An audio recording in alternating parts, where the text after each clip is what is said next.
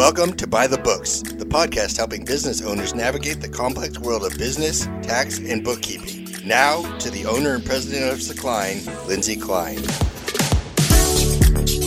Thanks for joining us, everyone. This is Lindsay Klein with Sakline, honest, accurate bookkeeping performed on time. I'm here today with John DeLucci, who is an enrolled agent. He is the owner of the DeLucci CPA firm along with his daughter, and a certified tax resolution specialist with over 15 years of experience. Thank you for joining me today. My pleasure, Lindsay. So you had joined us a while back now. We recorded an episode together, and that was like how to keep out of trouble, right? Yes, correct. That's what that one was. So this episode, we're going to talk about what to do when you're already in trouble, right? Yes. So you didn't listen to the first one, so now you're in trouble.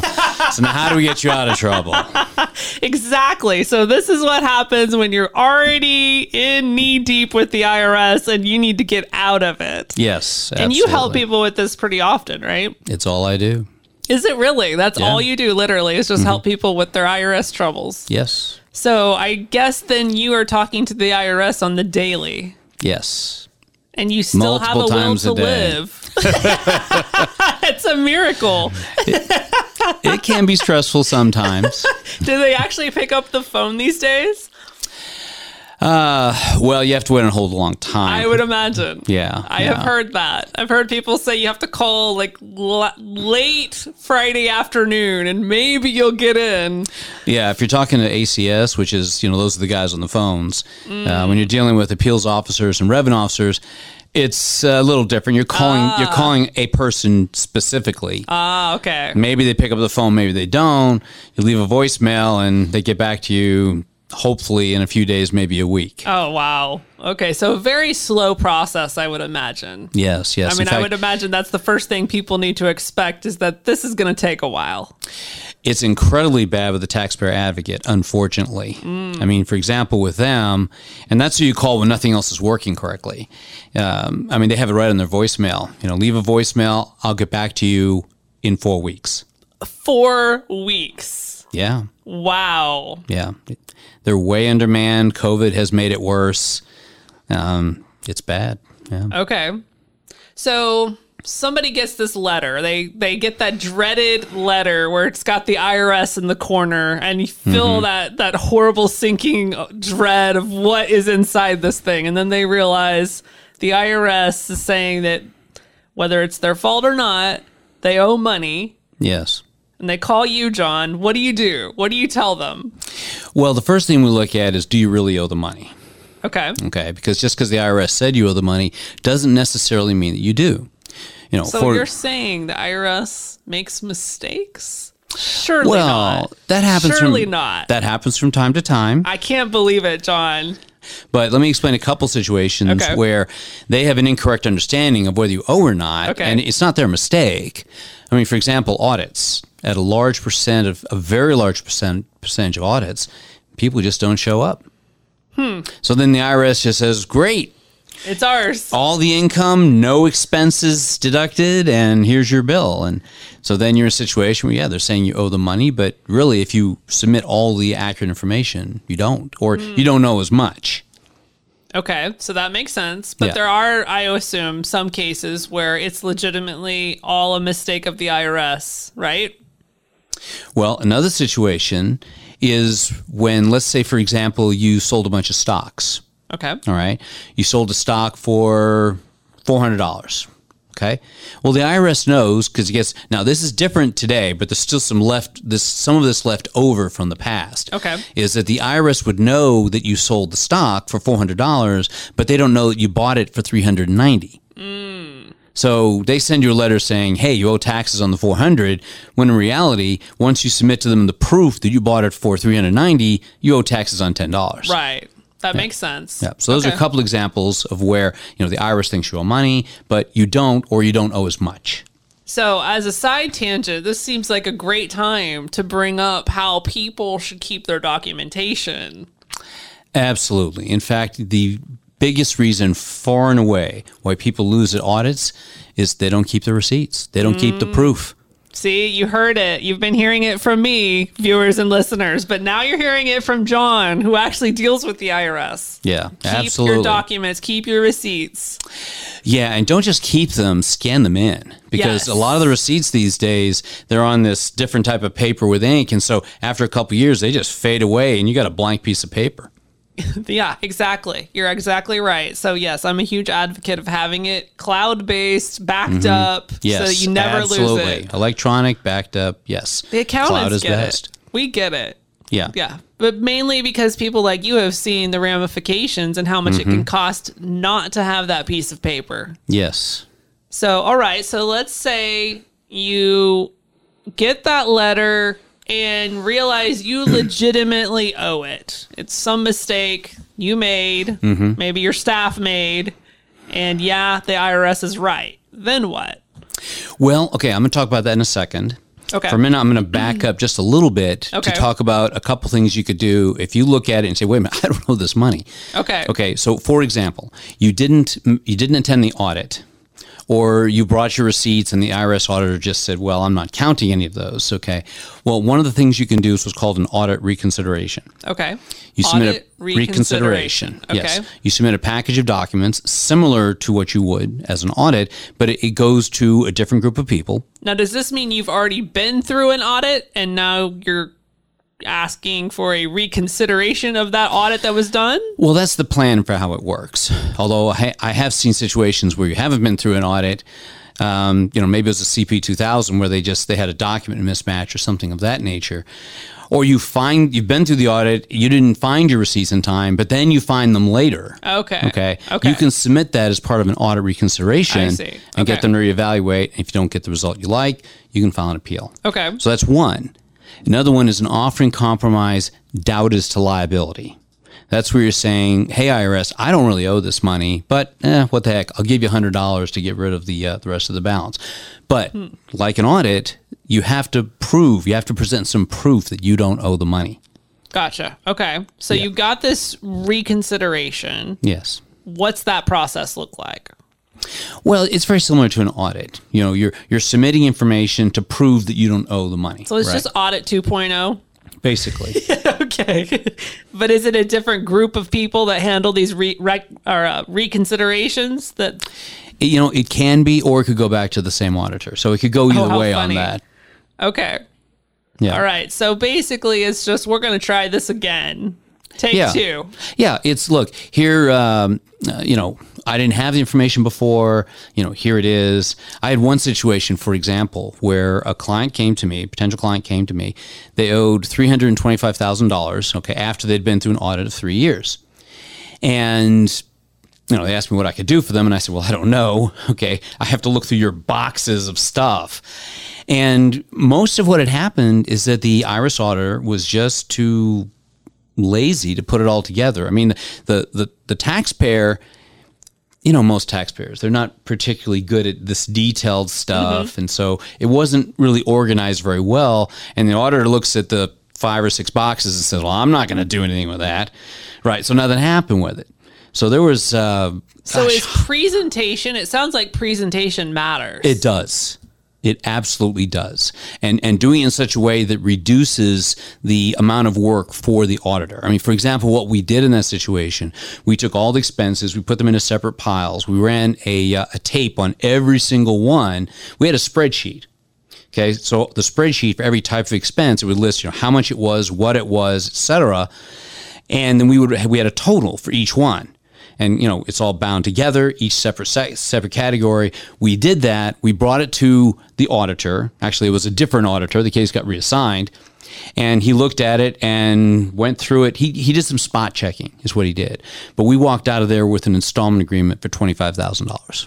And what was the original? $325,000. Oh, wow. Okay. So he reduced it by $300,000 just simply by organizing the documents. Part of it, yes. Another part was there was about $150,000 worth of advertising expenses. This guy had a carpet cleaning business. So he advertised in the Yellow Pages a lot. Well, that's expensive. And the auditor, just for whatever reason, just said, he didn't count it. He said, well, that's not a necessary expense. He just didn't count it. And it's like, wait a minute. It says right here on the bank statement, Yellow Pages.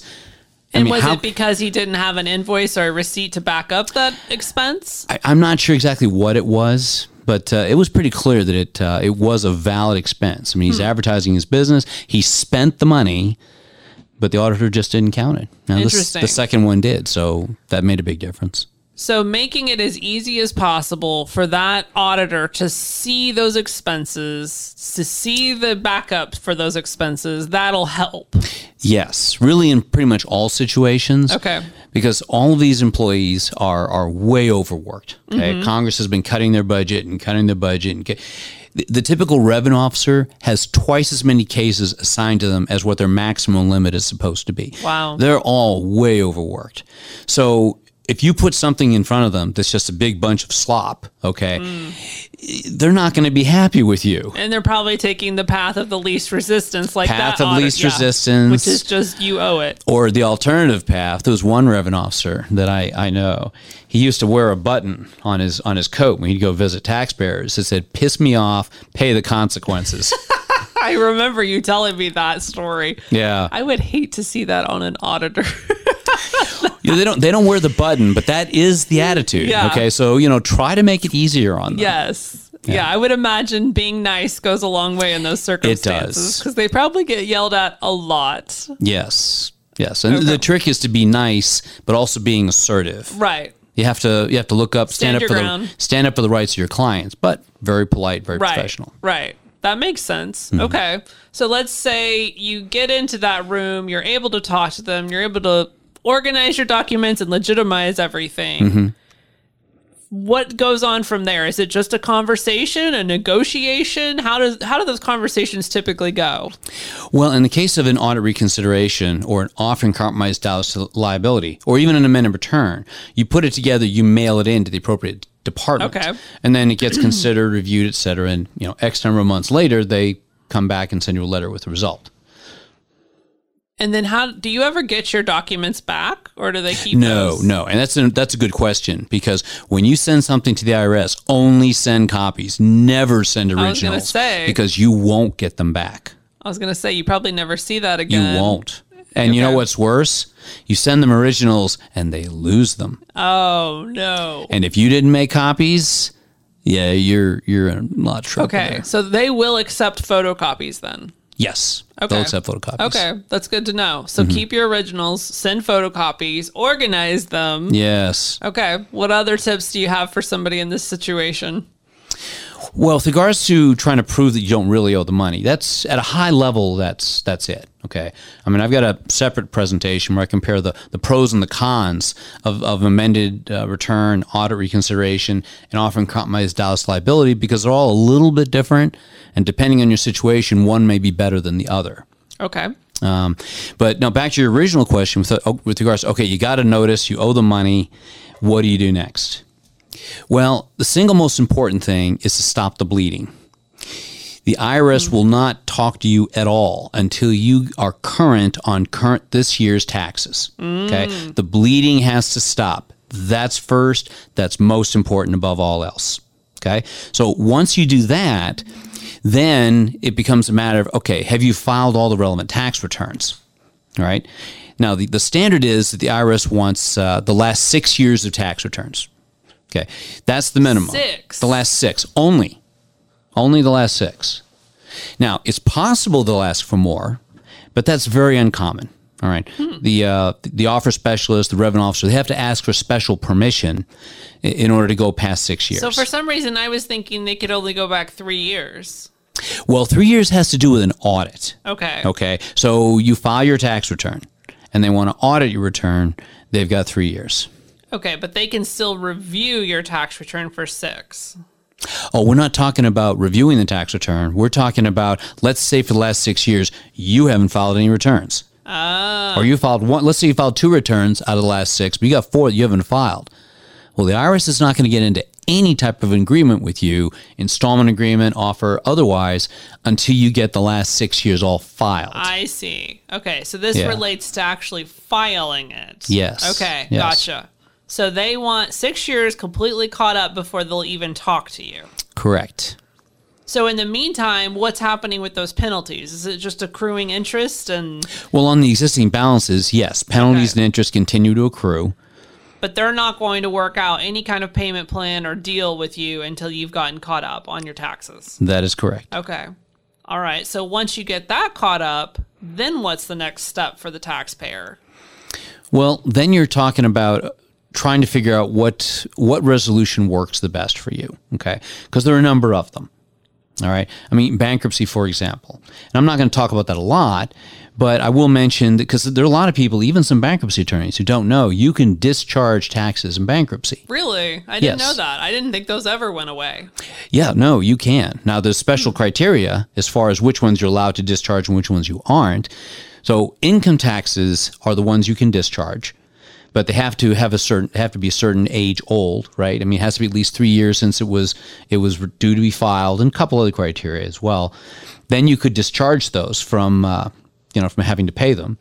There are other types of taxes that are not dischargeable in bankruptcy. Okay, trust fund taxes, for example, that's not dischargeable in bankruptcy. Basically, that's the part of the employment taxes that are the employee's money. So when you withhold income taxes for the employee, okay, that plus the employee's half of Social Security and Medicare, that's the employee's money, and the employer is being trusted to hand it over to the federal government. That makes sense. And if you don't, then the owner is personally liable for that money. That makes sense. And you cannot discharge that in bankruptcy. Okay. Yeah. All right, that's good to know. So what are some other strategies people might take when they're in this situation, if they don't want to do bankruptcy and go down that road? Well, there are a number of them, and I'll start to go through them. Another interesting point with regards to bankruptcy is that sometimes, even though you can't discharge the taxes, a bankruptcy can still be useful in terms of resolving the tax situation. Oh, interesting. Okay. Yeah, I've got a whole 2-hour presentation on that. Interesting. Yes. All right. And the other thing to point out is with bankruptcy is that sometimes it's not an either or. It's not a bankruptcy or an offer. Sometimes it's a bankruptcy and an offer. Oh, okay. Or, for example, you have to get past certain time postmarks in order to be able to discharge the taxes. So maybe you get into an installment agreement, okay, protects you from collection action, but the clock keeps running, so you get past those postmarks, and then you can file a bankruptcy. So sometimes it's a combination approach of those two. But if you're going to, if you're not going to be considering bankruptcy, then you're looking at, okay, so what's next? Installment agreements, okay, would be the next thing to look at. There are many different types of installment agreements.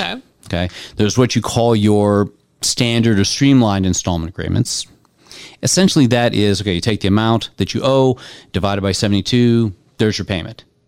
Now, it's a little more complex than that. If you owe less than $25,000, then there won't be any lien filed. Okay, before the installment agreement or after, there will not be a tax lien filed. Does that mean the IRS has put a lien on your bank accounts, for example? Yeah, a tax lien. And actually, the tax lien applies to all your assets. So it could be your house? Everything. And so what does that mean in practice? If the IRS has put a lien on your bank account, for example, what does that mean? Does that mean you no longer have access to that bank account?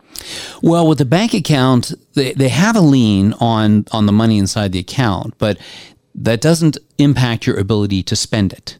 Okay. Okay. So why does anyone care if there's a lien on it? Most, the situations where it impacts most is in real estate. Okay. If there's a tax lien out there for $100,000 and you've got $100,000 worth of equity in your house, if you sell it, you're not getting paid anything. It all goes to the IRS. Okay. So that's the situation where it most impacts. But the lien gives them the right to do all sorts of other things on any asset that you have. It could be intangible assets. All right. It could be your rights to royalty proceeds from a book that you wrote. And what about, let's say, insurance proceeds? If you were to get a life insurance settlement or something like that, can they seize that? Yeah. The IRS can seize whatever they want to seize. Okay. Yeah. Now, there's a cycle of notices they have to go through first. Okay. Before they legally have the right to take levy action. but there really are no exemptions for the IRS. I mean, like for bankruptcy, there's $1 million exemption for your IRA. There's a homestead exemption. There's nothing like that for the IRS. They can take anything and everything. And I would assume if you are owed any type of refund from the IRS, they're just going to apply it. You're not going to get it. Yeah, they're just going to apply it to that balance, right? Yes, that is correct. Okay. That is correct. So you're not going to see anything from the IRS so long as you owe them money. As long as you owe the money, that is correct. Okay. And what about recently through the pandemic, there's been a lot of these child tax credits and employee retention credits and all of that. The people that owed the IRS, or maybe were making these installment plans, was all of that just going towards their balance as well? I think so. Okay. Now, when it comes to things like employee tax credits, I don't do tax returns, so I don't know all the nitty-gritty details about that one. Okay. But, our CPA would. Okay. Gotcha. Yeah. So other types of installment agreements. Okay. If you owe between $25,000 and $50,000, then let's say you have a tax lien. You get that installment agreement. It has to be direct debit. They will not release the tax lien. But if they haven't filed a tax lien yet and you get the installment agreement, they won't file one. It has to be direct debit, but they won't file a tax lien. Interesting. Now, over $50,000, they will. $50,000 up to $250,000, you can file a standard or streamlined installment agreement and basically balance divided by 72. Although actually, there is a caveat on that. There is something that came out recently. They will let you make payments across the remainder of what's called the CSED, the Collection Statute Expiration Date. So the IRS can chase a tax debt for 10 years. So, 72 is 6 years, right? But, for example, you could say, well, look, I'd like to make payments across the statute, and potentially those payments would be spread out across 10 years. Oh, okay. Yeah, so lowers the balances a lot. Yeah. But between 50 and 250, they will file a tax lien. No matter what. There's no way to avoid it. There's no way to avoid it. There is a way to withdraw it, and we'll talk about that later. But there's no way to avoid them filing one. And then between 250 and $1 million, this is all with ACS, okay? This is the guys on the phones. Okay. Now, it used to be to call the guys on the phones, the limit was somewhere around $100,000 to $200,000. Now it's $1 million. Wow. But between 250 and $1 million, you have to provide financial information. On an ongoing basis? No, just once. Okay. To determine how much you can realistically pay. I see. Okay. Yeah. And once you provide financial information, there are a number of results that could come out of that. One is that they could look at the financial information and instead of dividing by 72 or saying, oh, well, you can spread this across 10 years, they could come up and say, wait a minute, you can afford to pay this in 3 years. So you're going to pay in 3 years because your financials say you can afford to pay it. All right? So they're basing it on what you're bringing in. They're basing it on how much income you're making. Can you realistically pay more? If you're above 250, then they could potentially say, yes, you're going to pay more. Now, a couple other possible results are a step-up installment agreement, and that's kind of a variation of streamline, actually. And what that means is that you start with some sort of low payment, and then it steps up. So you could say, okay. So it gets higher over time. Yeah. So, I'm going to pay $1,000 a month for the first year. I'm going to pay $2,000 a month for the second year. And then for the third year, for the rest of the agreement, steps up to $3,000 a month. Okay, that's an example of a step-up installment agreement. But back to the financials-based types, there's what's called a partial pay installment agreement. So I'll give you an example. I had a client who he was a truck driver. He owed $125,000 to the IRS. Wow. And we got him an installment agreement of $25 a month. $25 a month. Yeah, because that's what the financials said he could realistically afford to pay. Wow. He's 7 years old. He's only working as part-time security guard. He's living in a one-bedroom efficiency. He has hardly any money. So it seems like those taxes would never get paid. Yeah, not even close. Doesn't it even cover the penalties? No, nothing. I mean, he's paying essentially a little more than $250 a year over the course of 10 years, maybe $2,500 approximately, right? $3,000 somewhere on there. But he owes $125 after 10 years, right? Correct. So yeah, those would never get paid. Essentially correct. Now, with these financials-based installment agreements, what the IRS can do is every 2 years, they're supposed to come back and say, okay, are you making more money now? So provide us your financial information again. So, you have to keep doing it. But if your finances haven't changed, then the result is you're not going to pay anymore. Now, do you do this for personal and for businesses? Yes. Okay. So you're seeing both sides of this. Yes, absolutely. Okay. Absolutely. Now, does it tend to be the business owners, or is there any difference in the percentage that you see get in trouble with the IRS? Well, it's approximately the same percentage as far as like how much of my work is personal and business, but they get in trouble for different reasons. Okay. For businesses, oftentimes it's employment taxes. Okay. And for individuals, of course, it's typically income taxes, or it could be trust fund taxes. Okay. Gotcha. Yeah. All right. So you mentioned something about getting a lien off. Okay. There are a number of things with regards to liens. Now, if you have full paid the liability, for example, because typically when the IRS files a lien, they're not going to file a certificate of release. Because they send out millions of liens a year. So they're not going to do anything on their end to get it off once it's been paid. Is that what you're saying? Correct. But the liens are self-releasing.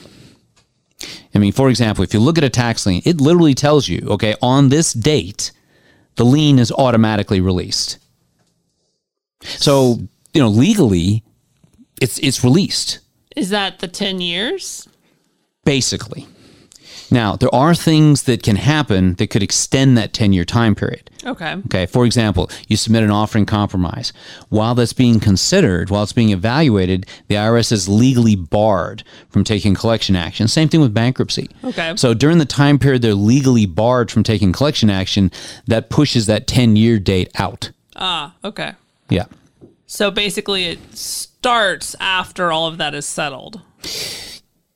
That could happen in the middle of the time period. Okay. And the thing of it is, and this is interesting, is that the lien is 10 years from date of assessment. Okay. So things could happen that push the collection statute out to 12 or 13 years, but they don't push out the lien release date. Interesting. Now, the IRS could refile. Okay. They're legally allowed to, but they almost never do. Oh, interesting. Yeah. So you can kind of delay the process and the lien date stays static at that 10-year mark, right? Well, yeah, you don't. You're not intentionally delaying the process because the last thing you want to do is push out that 10-year date. But things that you do may end up pushing out the date. If you file a bankruptcy, for example, you would rather that it doesn't push the date out, but it does. You just have to live with that. Have you seen people successfully fight this and work their way through the system without a professional? Not often. Okay. Typically, what ends up happening is the mess just gets bigger. Now, if it's a simple situation and the person is the type of person who is detail-oriented and organized, willing to spend the time and effort, the hours upon hours upon hours to learn the details of what you need to do and how, sometimes those are successful. But typically, it just makes it a worse mess. It's like having a wound and not treating it. So how often do you get phone calls from people that have started this process trying to get out of trouble and they're in the thick of it and it's not going well and now they're desperate? It happens reasonably frequently, yeah. I could imagine. Yeah. Because going into that, obviously, they didn't think it was worth the cost or maybe just didn't know of anyone. It's both. It's both. I mean, the IRS does not actively tell people about who can help them. Right. So they oftentimes don't know who could help them. Right. And, sometimes people, you talk to somebody, like you call a number on the 1-800 screen, the television screen, and they tell you how much it is. And you say, well, that's a lot of money. Yeah. So you try it yourself. Yeah. I mean, it's common. It makes sense to try, but you got to be careful. You don't want to make it worse. Well, if somebody wanted to reach out to you, if they're either in this situation or trying to avoid this situation, how can they get a hold of you? 1-844-STOP-IRS. That goes straight to my cell phone. Wow, you got a good number. Yes. And email? Do you want to give your email out? Sure. It's John, John, @Delucci.com. And how do you spell Delucci? That's DILUCCI.com. And website? Do you have a website? Yeah, Delucci.com. Awesome. Yeah. I'm so glad that you joined me today. Now we have helped people not only stay out of trouble, but how to get out of trouble as well. So I really appreciate you coming on the show. My pleasure. As always, I'm here to help as well if anyone ever needs bookkeeping services. Sakline.com, SAKLINE.com. Honest, accurate bookkeeping performed on time. Until next time, have a great week, everyone. Buy the Books is presented by Sakline. Honest, accurate bookkeeping performed on time. For more information on Sakline services or to get a hold of Lindsay, visit Sakline.com or email info@sakline.com.